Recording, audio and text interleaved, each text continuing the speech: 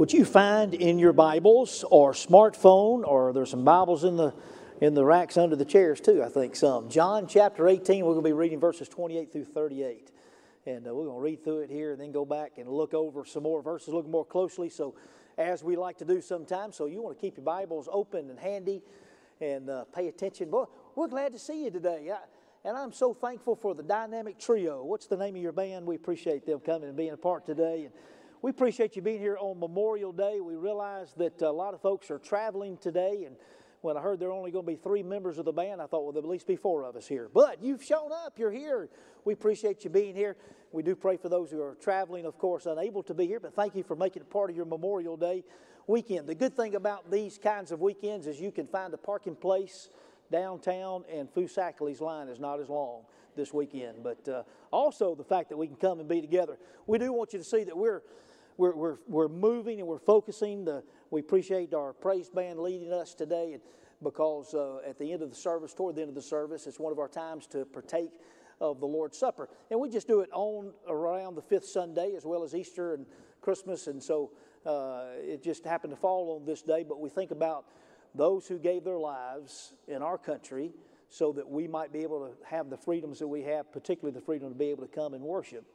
And at the same time, we remembered that the ultimate price was given because Jesus was not just anyone, that He is the one who is the King of Kings. He is the one who came from heaven, lived a perfect life, God in the flesh, and died for us. And we're going to be remembering that. So we're spending this time preparing spiritually. We want to be able to partake of the Lord's Supper here at the end of the service, and this scripture, I believe, will help us as well. We're starting a new series today that's going to be taking us in through the end of June.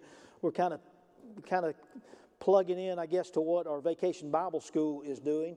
And the Vacation Bible School, somebody tell me the theme. I know it's something dig.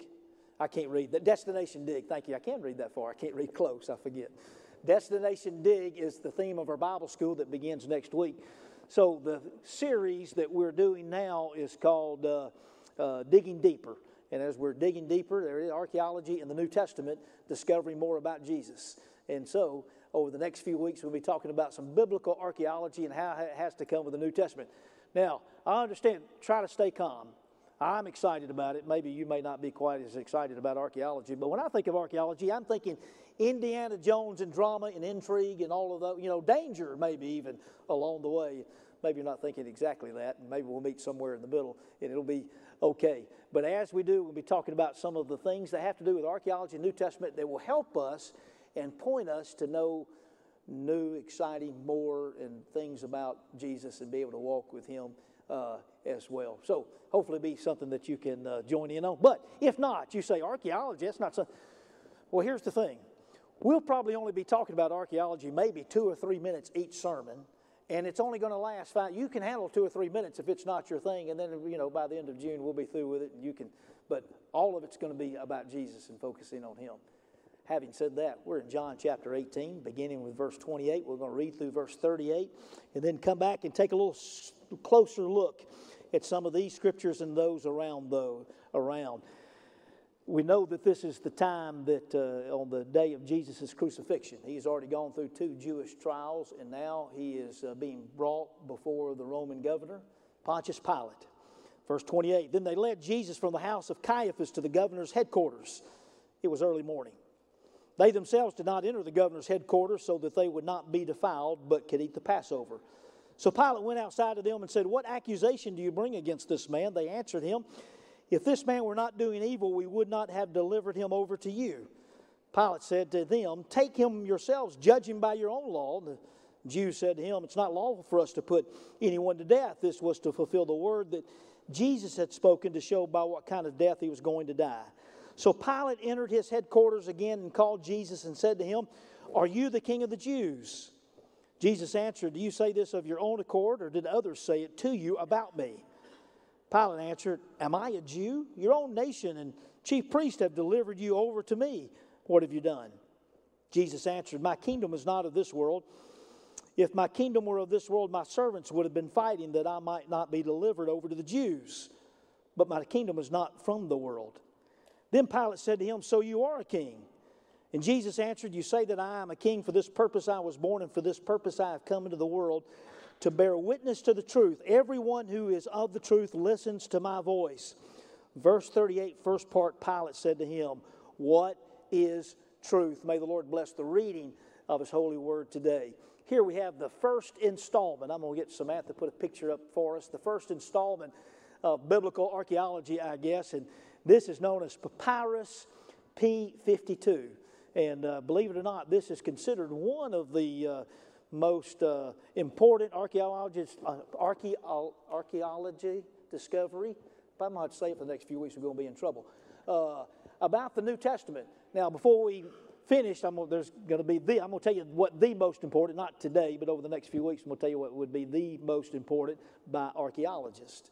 But today, Papyrus P52, because this is to believe one of the oldest written pieces of papyrus that we have of the New Testament. It was discovered in Egypt in the 1900s. It is believed to have been dated. It dates back to either somewhere between 125 and 175 A.D.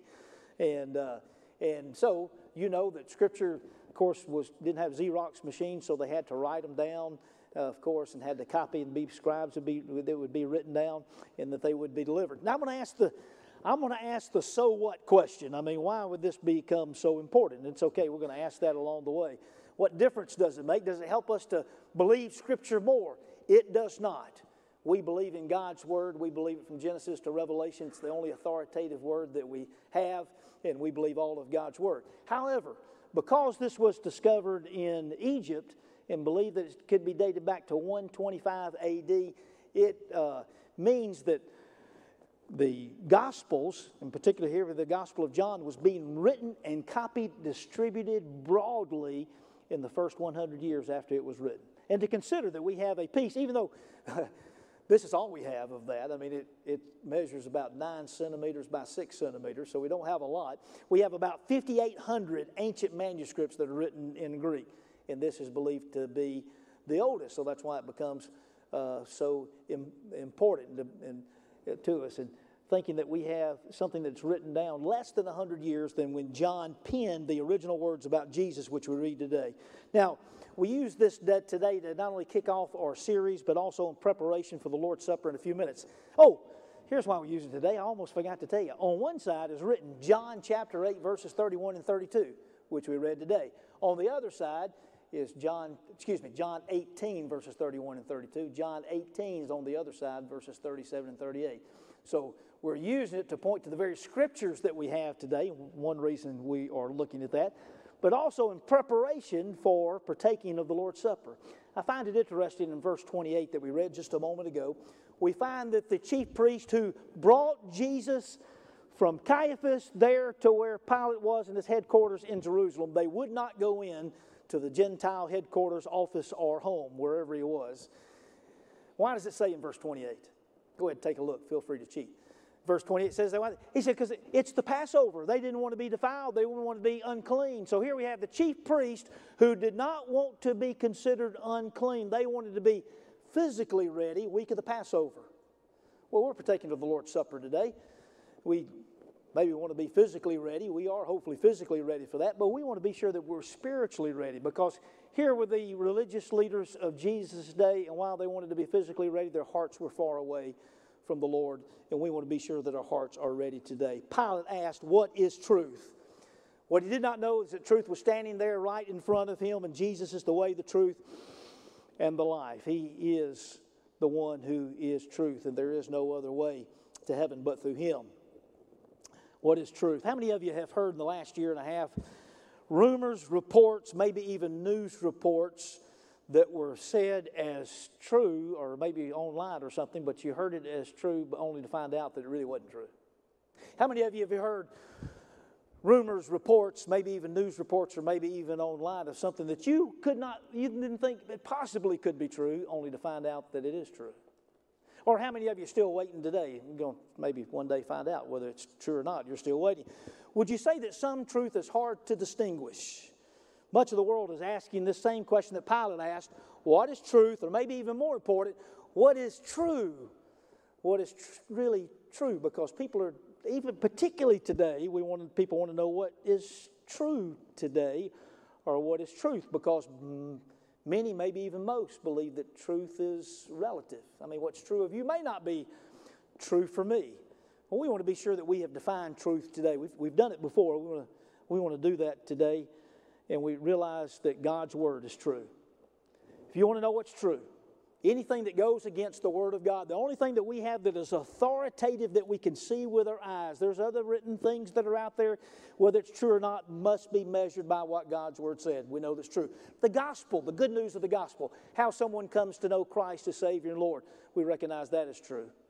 And then we realize when Pilate asked, what is truth? He didn't realize truth was personified in Jesus.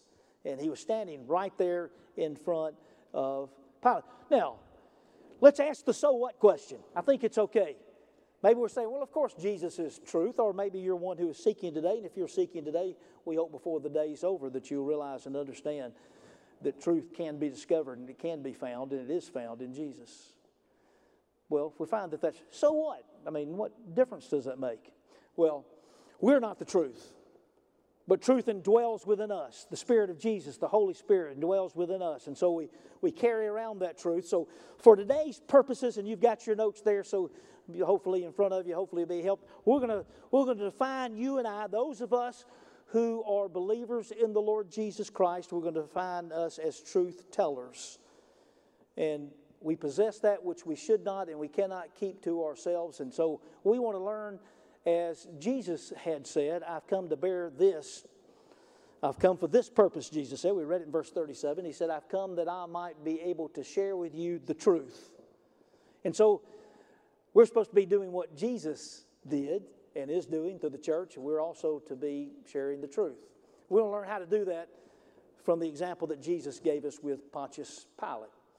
And we also want to learn that we might not only, as truth tellers, we have the truth found in Jesus, but we'd like to be people that tell the truth. I mean, that are people of integrity, so that when we do say something about Jesus, they can believe us. And so we want to say through the words that we say in our actions. So let's jump in there. Let's follow along. Jesus tells us, and we learn from this from Jesus. Truth tellers never argue with others about Jesus.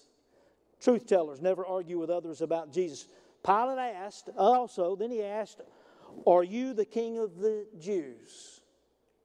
Because when the Jewish people brought Jesus, when the chief priest brought, they actually didn't say what the crime was. They said, what's the crime? He said, well, if he hadn't done evil, if he hadn't committed a crime, we wouldn't bring him to you. And so Pilate then had some questions to ask to find out, okay, what crime had you committed? One of the questions, are you the king of the Jews? On this Memorial Day, we remember those who gave their lives for our country. The United States was founded with a unique form of government. The founding fathers fashioned a government without royalty. No king or queen or prince or lords. Their design made the U.S. distinct from the European countries from which most came.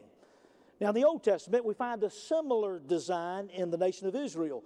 Israel began with a unique design. No other nation was chosen. Not the United States was not chosen by God. No other nation was chosen and governed by God himself.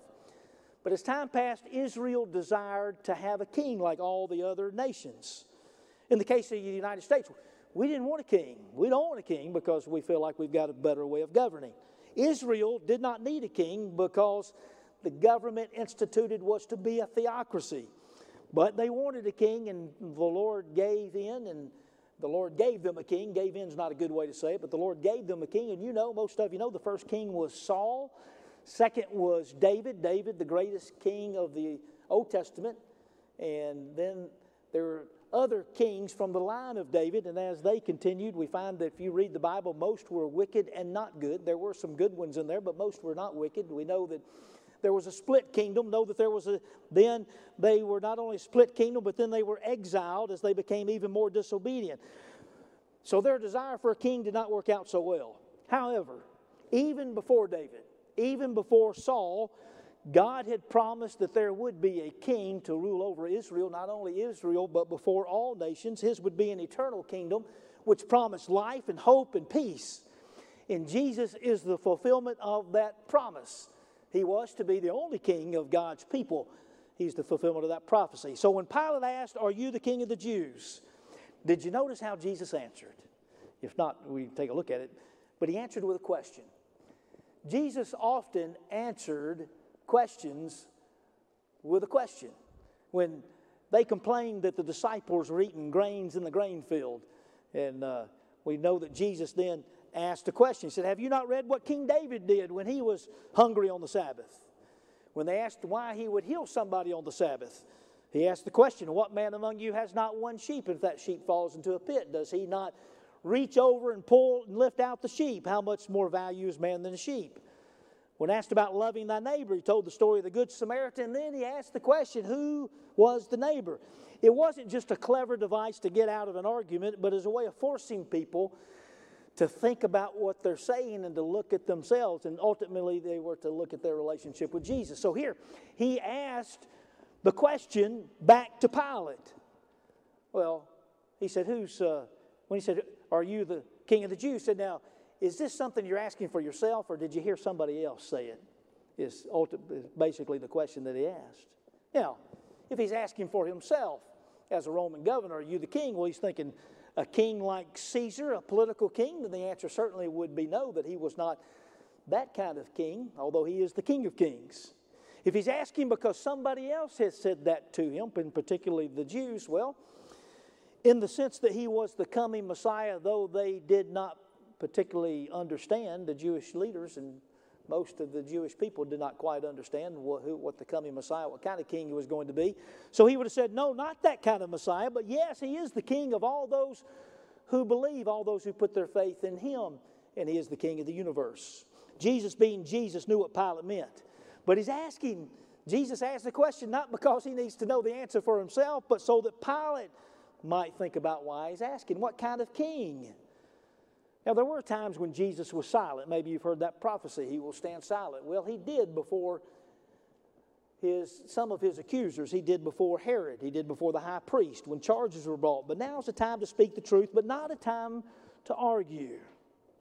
Now, it's just us, so let's talk here for a moment.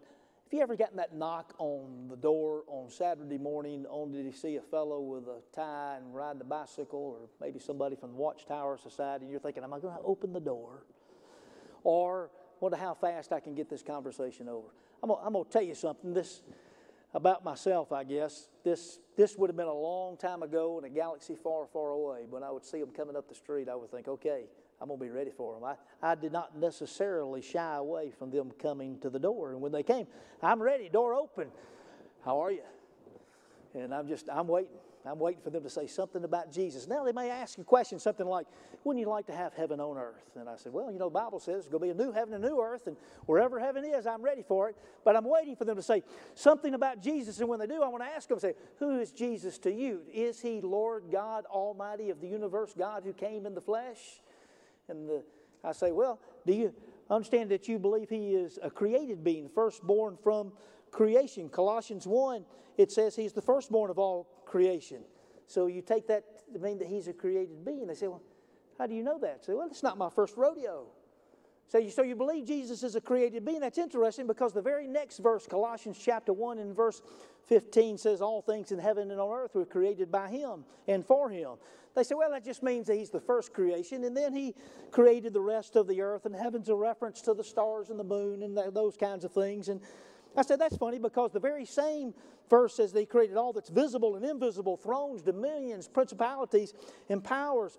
And before you leave, let me help you with a couple of other things, because Colossians chapter 1 and verse 17 says he is before all things, and in him all things exist. Same book, next chapter, chapter 2 and verse 9 of Colossians says, in him the fullness of the Godhead dwells in bodily form. Jesus never claimed divinity for himself. You say, well, we've got a problem because John chapter 10 and verse 30 says, I am the Father in one, claims equality with God.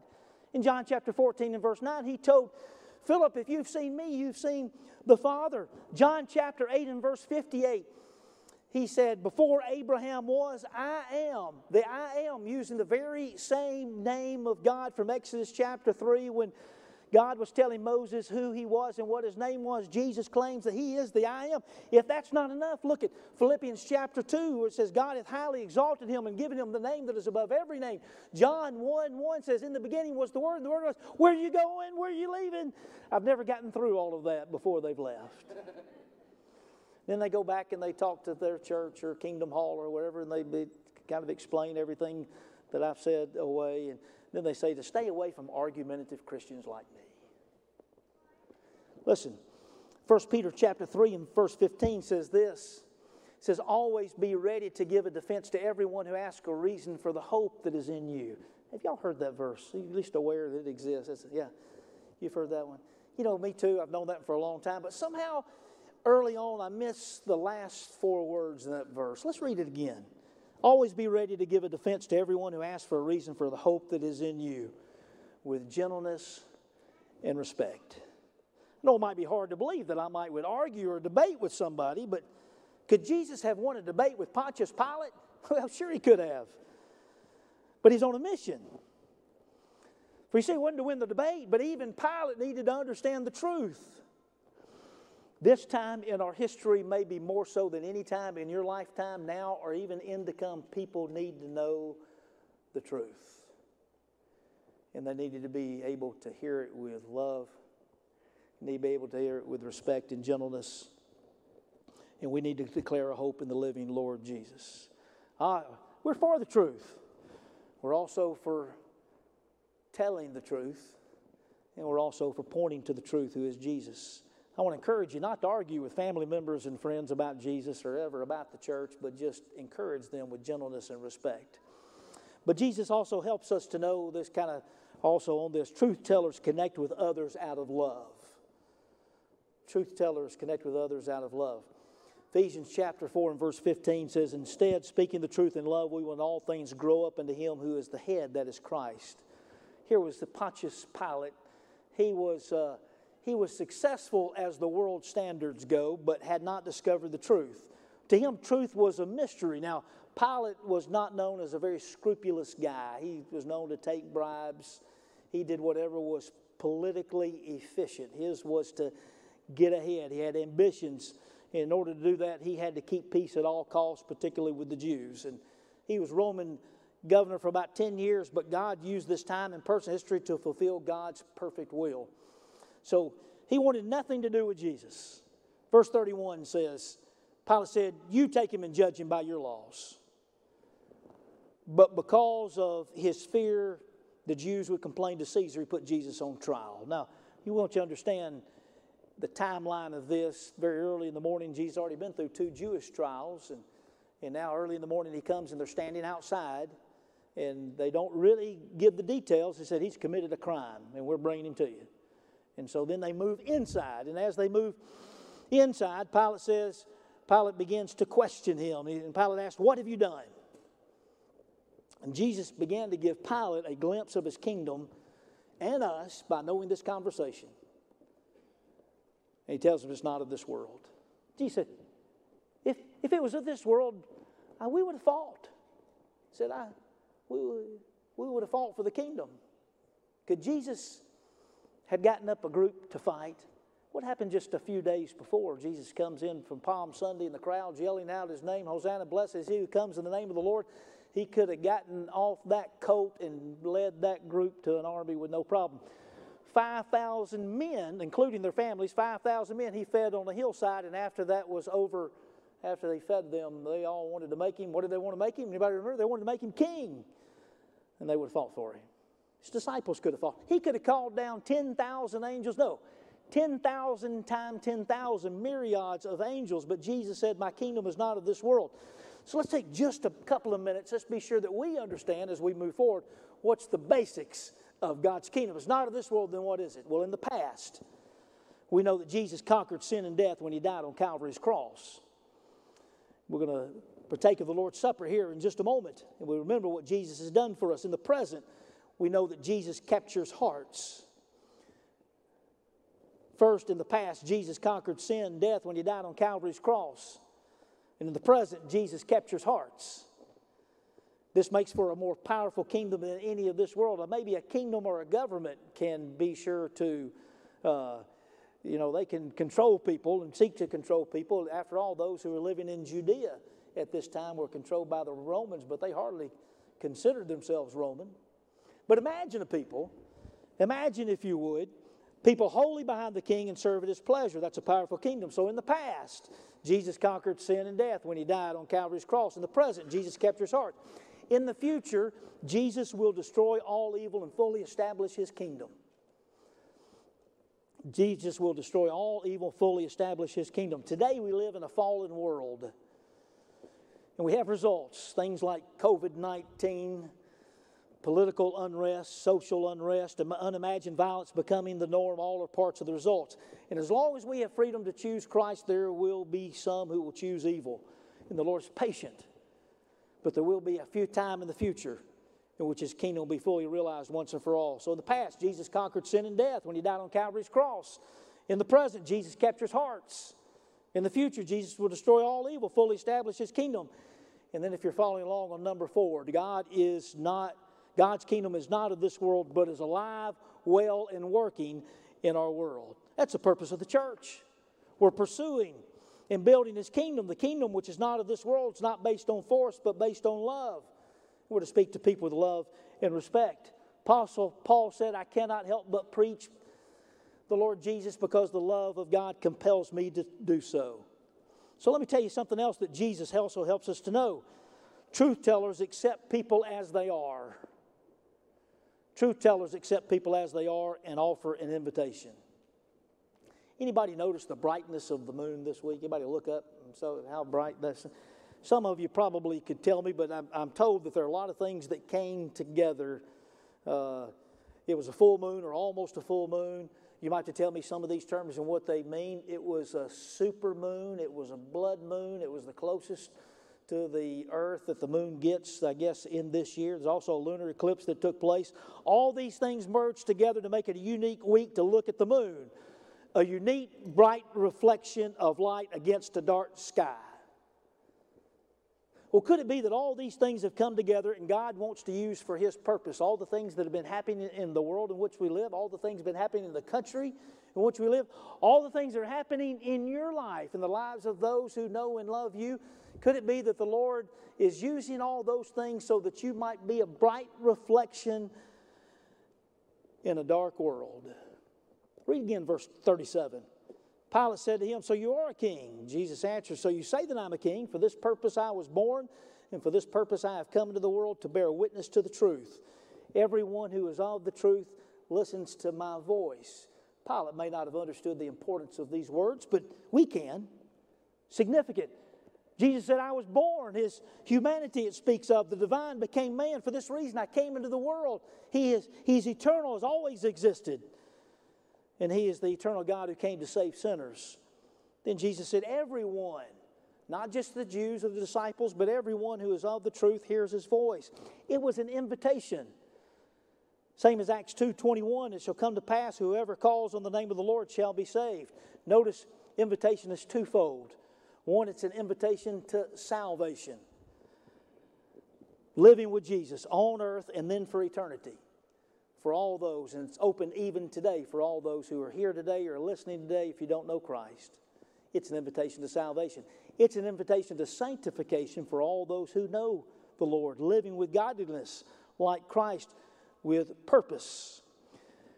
So, here's Jesus. He's given an invitation. Who's he giving it to? Well, it's for us today because we're reading. Who was it to originally? Are you kidding me? Jesus was given an invitation to Pilate to know the one who is the truth, the very one who would call down this death sentence upon him. Something else Jesus wants to teach us from this passage is we're truth tellers. Truth tellers will increase their passion in two areas. Truth tellers will increase their passion in two areas. Now, passion means a conviction and excitement for something. It's a desire that leads to action. Two areas in which you and I will need to grow if we're going to continue to be like Christ. One of those is a passion for truth, and the other is a passion for people. We've got to grow in our passion for the truth, which is found in God's Word. We've got to continue to grow and know how important that is and know and have a conviction about that. Now, if you're thinking today, yeah, I sure hope it's true, everything that's said about Jesus.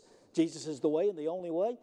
But maybe there's other ways to heaven. Maybe there's other ways to know God. Or, there's lots of religions out there. Who's to say that we have the one and only and the only one that is true? If that's your conviction, if that's as far as your conviction goes, I will tell you that we will not be the truth tellers that we need to be.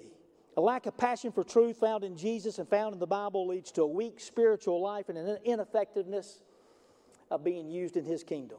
But the other passion is also important, a passion for people, a love for people who need Jesus, to love others like Christ loved us. We need to have compassion. Now, we've talked about that word passion. Compassion simply means with passion, to truly care for people in their needs. It was that passion which caused Jesus to stand trial before Pilate and suffer and give His life on Calvary's cross. We become more like Christ the more we love people. What we need to understand is these two need to be balanced. They need to both continue to grow. To have a passion for truth and not have a passion for people will lead to legalism, condemnation, and judging others, and will be much more like the religious leaders of Jesus' day who handed Jesus over to Pilate. To have a passion for people, not have a passion for the Word of God, nor the truth found in Jesus, leads to sentimental misdirection, ignorant hypocrisy, and perhaps well-intended but misguided help which will lead to destruction. But listen, a church and a people that cultivate a passion for truth and a passion for people will see God do things that we have yet to dream. So let's just ask, which is stronger in you? Passion for truth or passion for people? Both need to be growing, but if we can recognize where it is that we need to commit and ask the Lord to help us. Do you think perhaps Pilate believed the truth? I'm going to make an outlandish statement, and I'm going to give you permission not to agree with me. I think Pilate believed the truth about Jesus. Here's some evidence. We read first part of verse 38. We'll put those on the screen as well, but last part of verse 38 says this. After Pilate said to him, "What is truth?" It says, after he had said this, he went back outside to the Jews and told them, "I find no guilt in him." Then the very next chapter, John 19 and verse 4, Pilate went out again a second time and said to them, "See, I'm bringing him out to you that you may know that I find no guilt in him." 19 verse 6. When the chief priests and the officers saw him, they cried out, "Crucify him, crucify him." Pilate said to him, "Take him yourself and crucify him." Third time, "I find no guilt in him." Verse 12, Pilate again sought to release him. But the Jews said, "If you release this man, you are not Caesar's friend." Pilate did one last thing. He placed on the cross of Jesus, where usually those who were crucified on the cross, their crime would be placed maybe above their head. And here Pilate placed above Jesus' head, the King of the Jews, written in 3 languages so they all understand. The chief priests complained. They said, "Don't say that he's the King of the Jews. Say that he said that he was the King of the Jews." And Pilate's last recorded words were, "O Golgotha, Golgotha, what I have written, I have written." Yes, I'm making the suggestion that Pilate believed that he was telling the truth. He may even believe that he was the promised Messiah of the Jewish people, but there is no evidence that he ever placed his faith in Jesus and gave his life or his eternal life into Jesus' hands. I fear there are a lot of people that know the truth about Jesus, may even believe what the Bible says about Jesus, but they have not placed their faith in Jesus and their life and their eternal life. And I encourage you, if you're here today or you're listening today and you may know the truth about Jesus, which has been brought to you today, you can't say you don't know the truth. You can't do as Pilate did and wash your hands of Jesus. It cannot be done. But if you've yet to place your faith in Him, in the weight of your life and your eternity in His hands, you do so today. Ask Christ to forgive you of your sins and ask Jesus to come in. Can you handle the truth? Now that you know the truth is found in Jesus, what will you do with it? He is to be your motivation for getting up in the morning. He is to be your guide throughout the day. and your peace, that knowing that you are in His hands morning, noon, and night. Therefore you are commissioned. Walk worthy of the calling of our Lord and Savior Jesus Christ. And allow the light of the truth to be able to be shined through you, so that those who are living in a dark world or in a dark place can know that there's hope. And there's life and truth found in Jesus. We want you to be ready to partake of the Lord's Supper. In a moment we'll take hold of it and have it in our hands here in just a moment. We realize that these are symbols of what Christ has done for us, and we are told to partake of the Lord's Supper and remember His coming until He comes again. We're also told in places we are to walk to partake of it worthily. And so we encourage you to do that today. And here in just a moment, I'm going to lead in prayer. And as we do, if there are sins that you need to confess, as believers, we know we need to be a part of daily confession so that we might be able to have a right fellowship with Him. We want to encourage you to do that. It's one of those times we want to be sure we've confessed everything before Him. Turn all of our needs over to Him. Thank Jesus for what He has done. And commit ourselves once again. As we pray together, and if you don't know Christ as your Lord and Savior, it's okay. You can pray. Ask Christ. The Bible says, if you call upon Him, He'll come in, dwell in your heart, take hold of your life, promise you eternity. Let's pray together. Father, we come to you now, even now, Father. We thank you for what your word has to say to us. And we thank you, Father, for helping us to be able to understand that Jesus is the way and the only way. We thank you, Father, for the truth that's found in Him and found in your word. We thank you for the truth of the good news of the gospel, that you've done everything necessary so that we might be able to have salvation. And today we want to thank you for that greatest gift. We thank you for Jesus who died on the cross for us. As we partake of the body and the blood of Jesus, we recognize this symbol or this picture of what Jesus has done. And we also stand in realization 3 days later He rose again. He's conquered death and He gives us life. And we thank you for that. Forgive us of all of our sins. We come confessing to you that we are sinners. Even now, Father, maybe particular sins that we want to turn over to you. We want to commit to serving you. We know, Father, that where we are weak, you are strong. We commit ourselves to you. We commit to being the truth tellers that not only live with integrity, seek to live right before others, but also seek to have opportunities to point people to Jesus. May we commit ourselves to you even at this time. We lift up these prayers in the precious name of Jesus. Amen.